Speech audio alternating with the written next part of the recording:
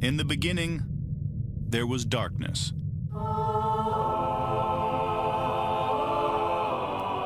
Then, there was Paul Brown.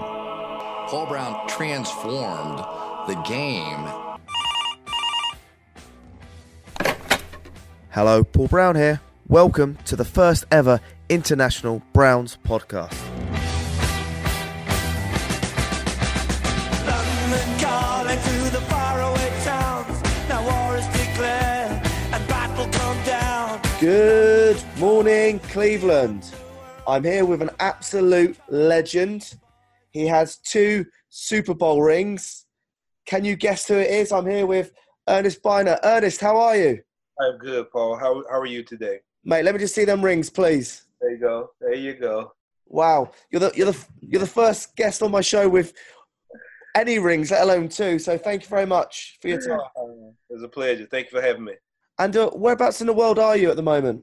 I'm right outside of Nashville, Franklin, Tennessee. I worked for the Titans for 2 years, and we bought a house here. So we're hanging out here. Excellent. And what are you up to these days? Well, do some high school coaching. I just finished up with a school called Out of Door Academy down in Lakewood Ranch, Florida. Did some consulting down there.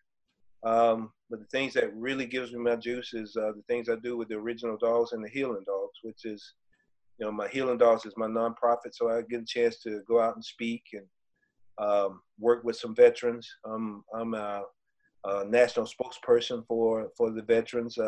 Excellent. And, so I go and do some events. We did a couple of golf tournaments. They had an event called the Golden Age Games that we did out in San Antonio. I've been to Baltimore, D.C., and Cleveland doing events with the different VA administrations in those cities. And I enjoy the healing process, because when I go out and speak, my nonprofit is called the Healing Dogs, and it's healingdogs.org. If anybody want to look it up, make donations. We need donations. You always need. Okay. But we go through the healing process because of what I've been through, some of the concussion stuff, some of the TBIs that the veterans have been through.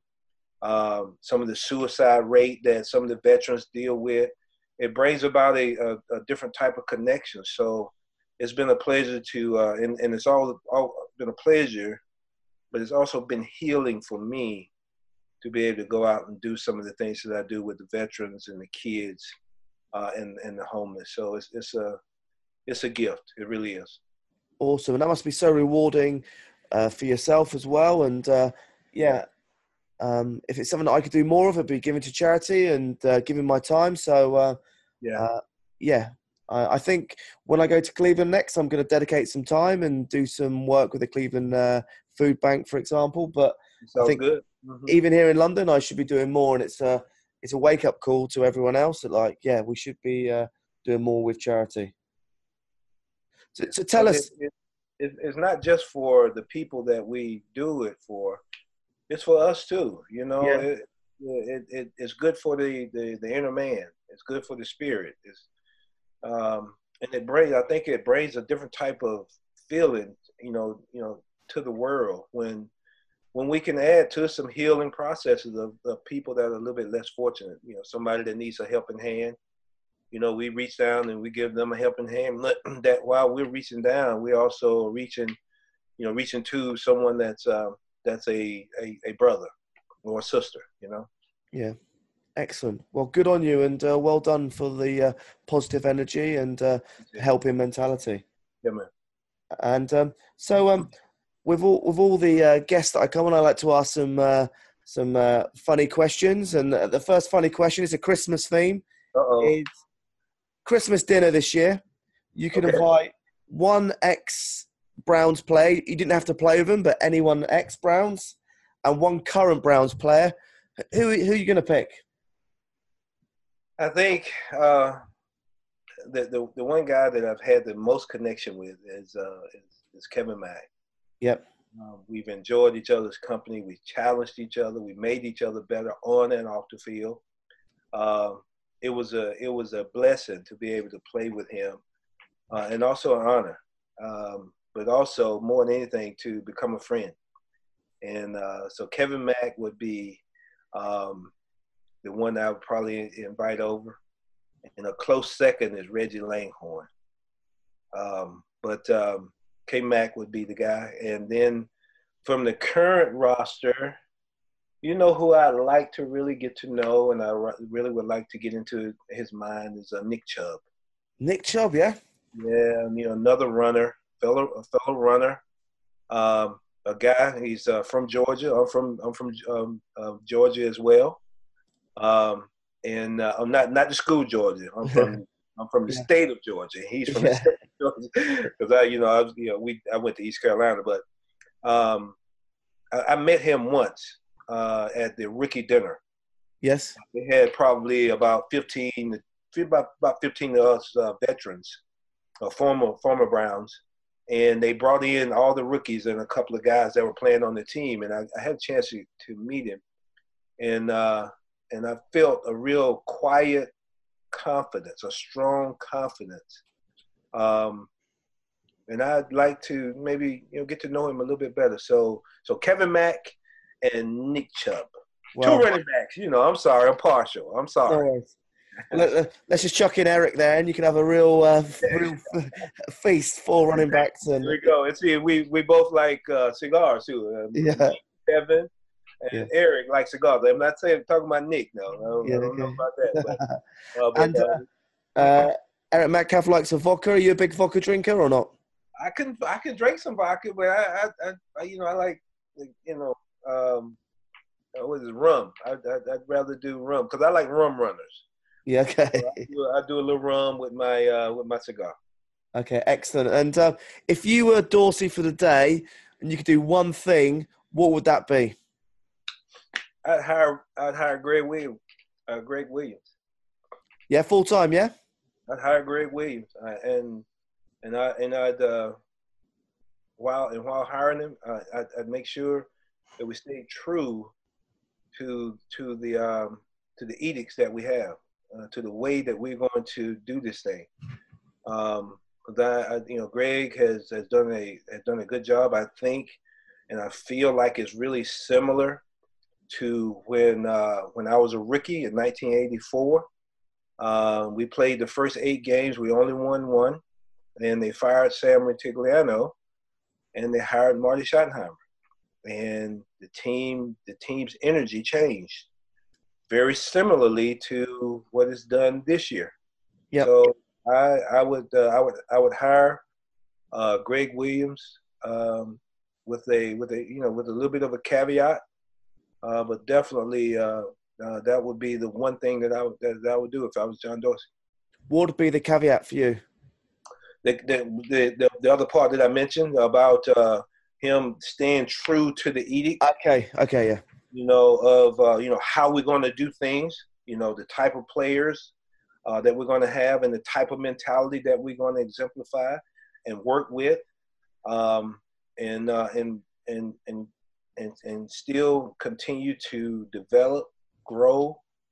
Still teach. But still hold each other very, very much accountable. I think if we can come to agreement with that's a few things, but to me, it's all about being a winner, and it's really one thing.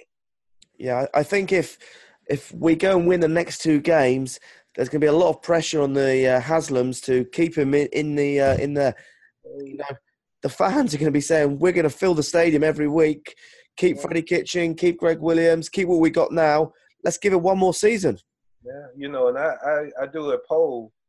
I've done a poll. I haven't done it this week, but after each win, I asked, would you keep Greg Williams, or would you go and try to, yes or no, or and gets a little bit, but it's been the percentages have been going up as for with each win, the percentages of the people that would keep Greg or would hire him full time has been going up. Yeah, I did something similar, like all the potential future head coaches, and Aries keeps coming up, blah blah blah. And I did I did Greg Williams versus Aries, and everyone went with Aries. I wonder if I did it after this Sunday's win, who they would go with now. I'm sure it'd be Greg Williams. Yeah, that's interesting. I wonder why does Aries keep coming up? I wonder.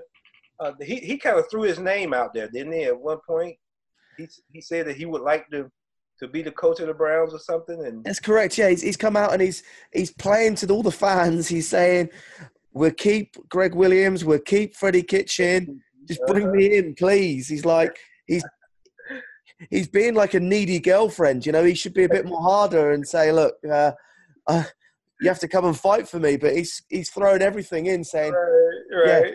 Yeah.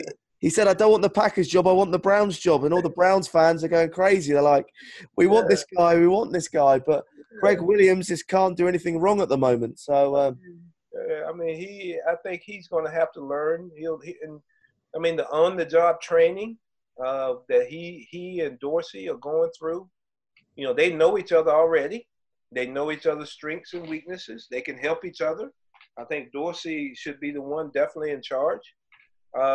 With the personnel and I think the mentality wise, I think definitely Dorsey should have the hammer if it is one hammer, and they should ride it out, man. I mean, because I think this may be the chance, a chance to really get this thing turned around. I mean, because what's your alternative? I mean, if you fired Greg, then some kind of way you're gonna try to keep the continuity on offense with Baker and Kitchens. Do you trash the defense totally, or do you totally break it up and get a whole new staff? I mean, what are the other alternatives? Because you know what you got right now. And you can see that they are going towards winning. They're edging that way, and I think that's what overall that's what you want if you're a GM, if you're an owner, if you're a fan base, if you're and if you're coaching. Well, I can see the other side. If you're Dorsey, you get all the three key people that you want. Your specials, your defense, your new OC, and your new head coach. Yeah, four new main people that you want. They're all bought into your methodology. You'll get, but the chemistry's right, and I agree with you. Let's stay with Greg. Yeah, how do you mess up with that? But I mean, it's been done, and it may be done again, and if it is, we'll be cheering for them anyway. We'll be looking for them to do good things and great things, win a championship, and ultimately, bring one back to the land, soon. Yeah, obviously, I'd love to know a little bit more about your history and the real headlines. You started off at the Browns, you went to the Redskins, and back to the Browns. What happened with the real headlines in that period? Yeah. I obviously played 5 years with the Browns, went through the fumble, lived through that, lived through the difficulty of that, the blame. As a matter of fact, it took me probably another 26, 27 years to really get over over that, to really heal from it. Yeah. I think, part of, the healing dog things has really helped me, with that as well. Because, the healing and the love, the initial love and all that kind of stuff for the individual should come from within anyway. And that's what we call agape love. And that's some of the things that we teach as far as the healing dogs are concerned. But, long and short of it is, being able to play for 5 years, Cleveland is my foundation. That's where I got that. That's where I grew my teeth as far as an NFL player. When I was traded to Washington, I treated it like I was starting over. That was the mentality that I had. I treated it like I was a rookie coming in. Even though I had played 5 years, I looked upon this as an opportunity to learn and grow, because these guys, there was a lot of guys that had already been to the Super Bowl, had already won one or two Super Bowls, and had played in maybe 3 So it was a lot of guys there that were, Art Monk. You know, you walk in the room and I'm sitting by Art Monk. I'm sitting 2 or 3 chairs from Art Monk, and it's a really good opportunity to watch guys and learn and work out with them and get to know them and then be motivated by it and all that kind of stuff. So after playing 5 years, winning the championship there, went back to Cleveland. It was interesting when I became a free agent. It was after my 10th year. I got a call, my phone rang, and it was Ozzie Newsome. Ozzie Newsome called. He had started taking over some of the personnel part of it, and he asked me would I come back to Cleveland. I was like, yeah. I mean, I didn't even thought whether I'd come back to Cleveland. I don't know if he maybe considered that I may not want to because of what I went through with the fumble and the blame and all that kind of stuff that I lived through. I don't know, but I mean, I said, yeah, I'd come back. I looked upon it as a great opportunity. So came back to Cleveland. I couldn't get number 44. It wouldn't give him. Well, Tommy Vardell had it at that point. So he had already anyway. I was gonna bust on him a little bit. Tarnished it by wearing it, and so. No, he had it, so I respected that. Eric Metcalf had 21. So I went with number 20. I played with number 20 for 1 year, and it was again, coming back to Cleveland. I think, that connection that was there when we was in the mid '80s, and almost, made it to the Super Bowl. That connection was still there with the fan base, and that love. I think it even got enhanced because once I left,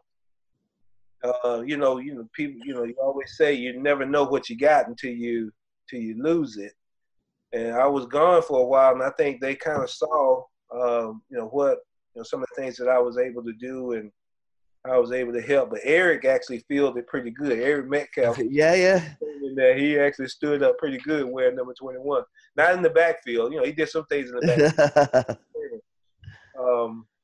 But yeah, man. Then coming back to Cleveland was an honor. But then the team moved, and I got a chance to play in the last game.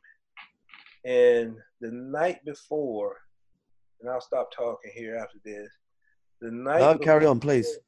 The night before that game, Bill Belichick announced that I was going to be a starter, and I hadn't started all year.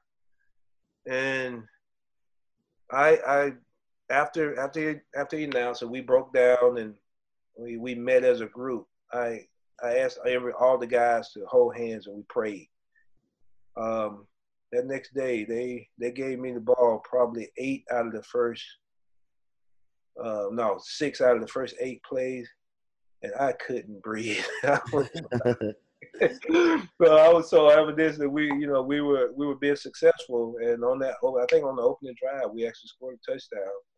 I actually ended up rushing for over 120 yards that game. That was my 10th year. No, that was my 12th year in the league. I actually rushed for over 120-some yards, and they scored a touchdown. And then after that game, right like 2 minutes left in the game, they took me out, and I got a rousing ovation. And I sat down on the bench, and I was sitting by Tony Jones. And I said, I sat down and I looked over at the dog pound. And I looked up at the clock, and I said, I'm going to the dog pound. Yeah. And mate, it's an amazing time to be talking to you because it's 23 years this week when that last game was, and there's an awesome photo on Twitter today of you reaching out to the dog pound and giving them a high five. Yeah. That was one of the more moving times for me, because I got a chance to see a whole bunch of different levels of emotions in people. There were people happy, obviously happy that we had won the game. There was people really upset, and there were people crying in the stands, because of the fact that we were, the Browns were going to Baltimore. And, going through that, being seeing that really tugged at my heart. But I wanted them to know that I really appreciated and loved them for being the fans that they are. Yeah, excellent. And obviously making the move to the Ravens, how was that like on your family, and making the move from Cleveland all the way over to Baltimore? Yeah, it was different. It was different because when we made that move, they trying to get it started again because they had lost their team. The team had moved to Indianapolis, and kind of ironic, the Browns come and they become the Ravens, and we were going out, trying to help sell tickets, doing events, shaking people's hand, trying to get the fan base to to come in. We played in the stadium. They call it the stadium on 33rd. On 33rd Street, because that's the place where the old Colts used to play. Yep. That was our home stadium, and it was somewhat eerie, but really motivating to be able to play in a place where Johnny Unitas and Lenny Moore and Mackey, all of those guys, Hall of Fame guys that had played in, they had won championships there. So being able to go and all of that was really eerie and strange going through the move, actually working out in part of the old Colts facilities. All of that was really strange. Yeah. And going from obviously the Browns fans to the Ravens fans, were the Browns fans like 10 times louder or 2 times louder, or could you explain it at all, the difference in fans? Well, the Browns fans at that point had more to cheer for. When we moved, and it was a tough situation. Yeah, of course. When they announced the move, it was tough. Obviously the fan base. If you winning, if you winning. Fans involved, they're excited. Man, it's really, you could really get into it, But the difference was that the Browns fans had been fans for I don't know how long. It was like a family. It was like a family heirloom that was passed down. And then when we moved to Baltimore, it was new. It was brand new because we were just getting there. So they were excited because we were just getting there. Browns fans obviously disappointed because we're leaving, so that you had the two different, dichotomies, Yeah. And I've got to ask, the fumble, do you mind if I talk about it, or No. I want to take it from a positive point of view, is that on Saturday we beat the Broncos, and how did that make you feel? Obviously, fumble Broncos and now winning against the Broncos. Yeah, how did that feel with your energy? It felt good. It felt good for the guys. I feel good for the young guys, and I feel good for Greg, John Dorsey. All the guys that they brought into, and also I feel even better for our Browns fans because I know how important that game is. How important it is to Broncos. They were a nemesis, to us for those years. And been a nemesis even afterwards, So I was really happy for our Browns fans that they got the victory, and it kind of ended some aspects of the losing to Denver, even though Denver still got it. They still ahead, because of some of the other games that they've won. But they keep the fumble going.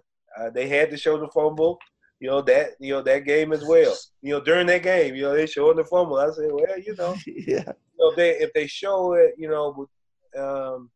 they only show one play out of the game. And during the drive, they show the whole drive, but they only show one play out of the. So, but what that does, though, it really keeps alive the fact that you can fail at something. You know, for me personally, I'm just speaking from a personal perspective. If you can fail at something one time, and it doesn't define you totally. Or I can win this Super Bowl ring, and this doesn't define me totally. The one play or the one instance, I scored a touchdown in the Super Bowl and I fumbled the ball in the AFC Championship game. Both are me. Both are Earnest Byner. But neither one dictates how I am as a person. So I grew from the fumble, but I grew also from winning the Super Bowl. Both experiences I grew from. Didn't want the fumble, wanted the Super Bowl win, but didn't want the fumble. But both I learned from, and I really appreciate the opportunity that it gives for me to go out and also help other people that go through difficult times, but also help also the ones that go through good times that still need to grow and develop, because that's all part of life. Yeah, I must say, like, being knocked down only makes you stronger. Mm-hmm. And Sure. yeah, there's a lovely Michael Jordan quote. I can't remember what it is, but it's something. He's like had the opportunity to score so many winning shots, and he's failed so many times, but then he's won so much. I'll try and Google it now, but yeah. So but yeah, there's not very many people out there that have got your two Super Bowl rings. So and let's be honest, in sport, we've all had a situation where something doesn't go our way, and it's just very annoying that they keep talking about the fumble, and it's that one fumble in one game, you know? Yeah. But that's part of a legacy, and it's a long legacy in Cleveland. You know, some of the heartaches that the city and the sports industry, you know, basketball, baseball, and football have lived through, and you know, it's part of it, but it's not the end all. It's not a death sentence that you know. But I looked upon it initially. I didn't deal with it properly. I can tell you that. I went many years. It affected the rest of my career. It affected me the rest of my career, and almost until probably 3 or 4 years ago when Believe Land came out, I was still affected by it. Self-conscious. You know, going out in public, you know, I'd hear people yelling at me, yelling out fumble, you know, and at one point I used to go out. When I went out, I wonder when the other shoe was. But in reality, I understand how much that means to people, how much it meant to people, and how much it hurt. And I think what a lot of people didn't understand initially, and how much it bothered me, and you know, and then what I was living through, you know, by living, feeling their energy and carrying that fumble, you know, for so long. That energy was it was almost to death. It was almost to death. You know, it was a rotting that was going on inside. I mean, when I say death, a spiritual death. Yeah. But learning how to grow through a experience that way has really taught me how to assist, and it gave me more empathy and understanding for other people, for other players. It helped me to be a better coach. It's also helped me to be a better mentor, and also helped me to be a better man. Well, that's really powerful words. Thank you for sharing that with me. Yeah. The Michael Jordan quote, sorry, not Jackson, was, "I've missed more than 9,000 shots in my career. I've lost almost 300 games. 26 times I've been trusted the game-winning shot and I missed. I failed over and over and over again in my life. And that is why I succeed. And that's one of my quotes that always sits in my brain. You know, we try new ideas, we try things. Yeah. If you don't try, you'll never succeed. So let's give it a go. And mate, it's been absolutely pleasure talking to you about that. And look, I'm glad we've drawn a line over that. And you personally are full of energy now, which is great to hear. And good. I've got a crazy question for you now. Okay. 2019, what's a crazy hot take for the Browns? What's something crazy that may happen to the Browns next season? Next season? Yeah. I see them winning the North. Wow. I see them winning the North, having home field advantage. Let's see it. Yeah, I think this off-season we're going to have totally the opposite of the media. I think everyone's going to be so positive. Yeah. Next season could be an anti-climax if we, I don't know, get 9-7 or something. You know, it could be like, oh my God, we haven't got to the playoffs. So I think we need to keep our feet on the ground. But yeah, I'm super excited about next season. No question. I mean, and the type of people.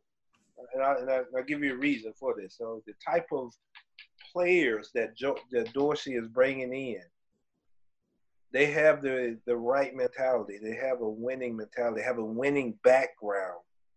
So I think with the right coach, man, you know, I'll let you know, I think Greg can be that coach. I don't know if he will be, but he can be.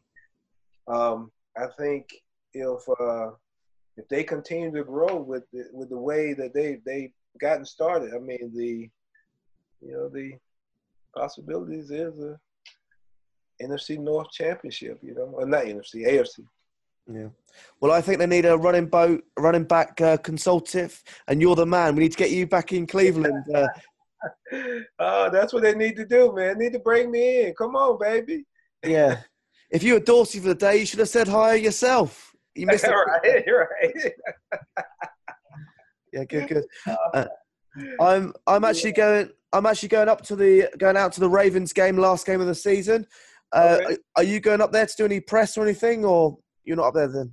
No, I don't have anything going right now. Okay, good. Yeah. And yeah, next year, me, you, Eric, in Cleveland, we'll have to meet up for a drink. A drink, and can we add a cigar to that? You don't smoke cigars. Do you smoke cigars? I don't smoke cigars. Sorry. Maybe I can sit. We'll break you in. We'll bring you a baby one. Okay, but bring a baby one. Okay. You'll be laughing at me, coughing and fluttering and. Yeah. We got this one place that we like to go to, and we sit outside and relax a little bit. So, yeah, let's do it, man. Let's do it. Excellent. And do you ever come to Europe at all? I haven't been there in maybe 20 years or so. I came over. We did some of the USO stuff. Yeah. We used to come over and do that. You know, I don't know. We actually played. I can't remember. I don't know if I was with the Redskins. I believe we came over and played in London. I believe. Yeah. Okay. Mm-hmm. Okay. Great. Well, look. It's been a while. Mate, I think this is probably the most powerful podcast I've done ever since I've started this, and I've done 130 of them. So thank you so much for your time. I feel like tomorrow I'm going to go and help and do something, and I don't know, but I feel like a new man. So Ernest, thank you very much for your time. It's a pleasure, man. I enjoy it. It's a good opportunity for me as well. And tell me this now. I get a chance to ask you one question. Yeah, go for it. Okay, so what made you a Browns fan? Two questions. And how long have you been a Browns fan? Okay, excellent. So the story is, obviously the name's Paul Brown, so I had a choice of two clubs. And that could either be the Bengals or the Browns, and I went with the Browns. Uh-huh. And I've been a fan for about 15 years, and I would say over the last 3-4 years, it's been a lot more intense, following the roster, knowing all what's going on. And the last 3 years have been an awesome journey. The Browns came to London. I met with Jim Brown. I met with the Haslams. And hopefully next year I'm going to maybe do a bit of a TV show or a YouTube channel of the adventures of or the journey of myself traveling all around the world to watching games and meeting backers. And if you're free at all, it'd be great maybe to get you on the show and do a little journey together. Let's do it. Let's do it. Yeah. I'm just not sure. I'm just a bit scared about the cigars. Hey, that's okay. That's all right. We don't have to have the cigars. You can just let me partake. You know what I'm saying? Okay, good. And I'm going to ask you one last question. I always ask. But definitely the drink. Though. Yeah, drink's fine. And Right. One question I'm going to save right to the last is, and I may even finish on this, what body part are you willing to give up for the Browns to win a Super Bowl? Hey, man, for the fans, I give up my heart. Mate. It's a no-brainer. I mean, because I love the Browns. I mean, I love the Browns fans, and it's been a great journey for me. So I give up my heart. Mate, that is so powerful. Thank you very much for your time. No, man. It's been a pleasure. All right, have a good one. There's change coming. There's change coming. There's change coming. There's change coming. There's change coming.